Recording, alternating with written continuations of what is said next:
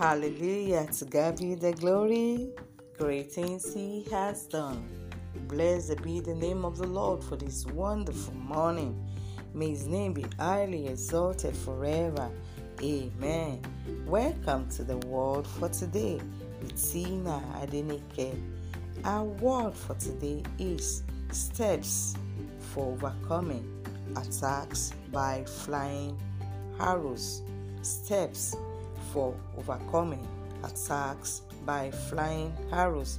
We'll be reading from the book of Revelation, chapter 12, verse 11. It says, "And they overcame him by the blood of the Lamb and by the word of their testimony, and they loved not their lives unto death."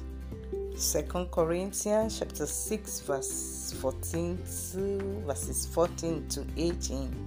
"Be ye not unequally yoked together with unbelievers. For what fellowship hath righteousness with unrighteousness? And what communion hath light with darkness? And what concord hath Christ with Belial? Or what part hath he that believeth with an infidel? And what agreement hath the temple of God with idols? For ye are the temple of the living God. As God hath said, I will dwell in them and walk in them, and I will be their God, and they shall be my people. Wherefore come out from among them, and be ye separate, says the Lord, and touch not the unclean thing.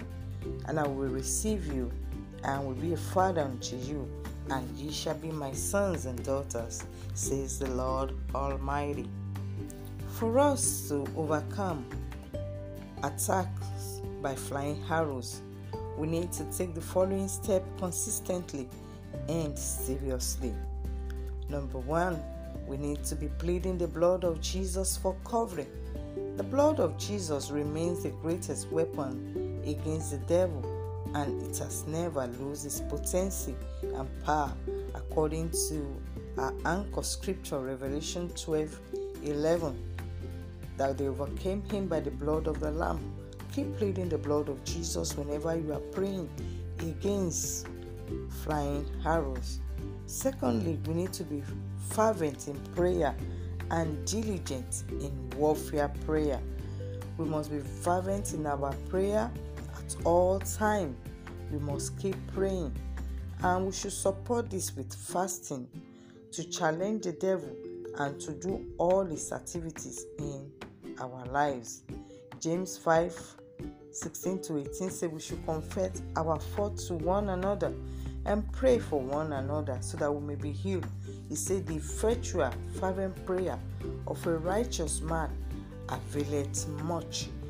That is to show that you have to live in holiness so that you will not be penetrated by evil arrows.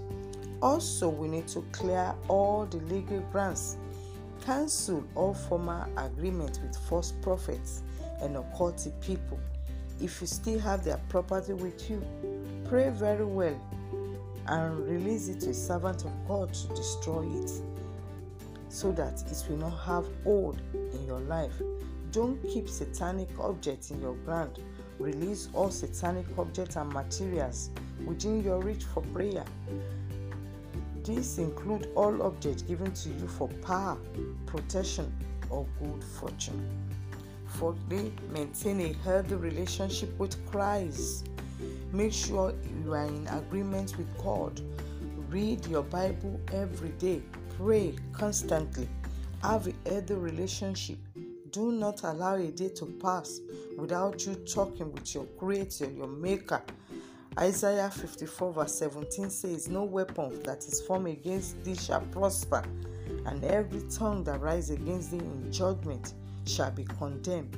Those who walk in God's righteousness has a covenant of peace, protection, and power over their lives, because God is a covenant-keeping God.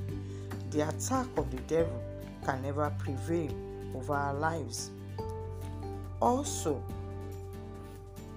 you need to extradite all arrows and send them back.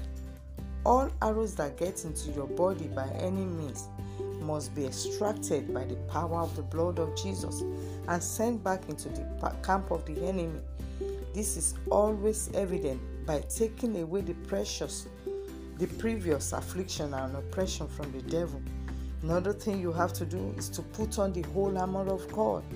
The Bible says we should put on the whole armor of God so that we can subdue all the wiles of the devil.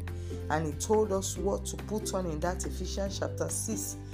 The helmet of salvation, the preparation of the gospel of faith in our feet. If you read that scripture, those are all the things you will put on that will guide you against all the attacks of the enemy. Also, you have to have no fellowship with the works of darkness. Our anchor scriptures in 2 Corinthians 6:14-18 says, we should not be unequally yoked with unbelievers.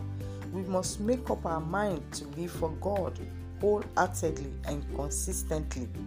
If we will maintain our deliverance and continue to enjoy His divine protection over our lives, we need to live for God, be identified with God, have no fellowship with the work of darkness, because if you do, you are inviting the enemy into your life. I want you to pray and talk to God this morning. Say, oh Lord, every flying arrow of spiritual coldness penetrated into my life, backfire now in the name of Jesus.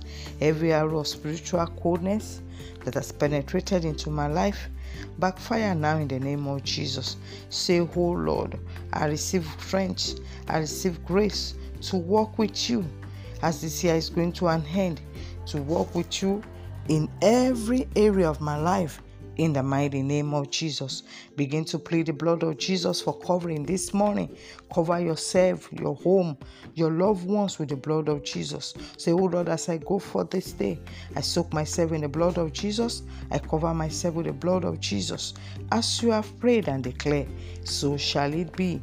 I remain your host, Tina Adenike. Stay blessed, stay in His love and grip. Shalom.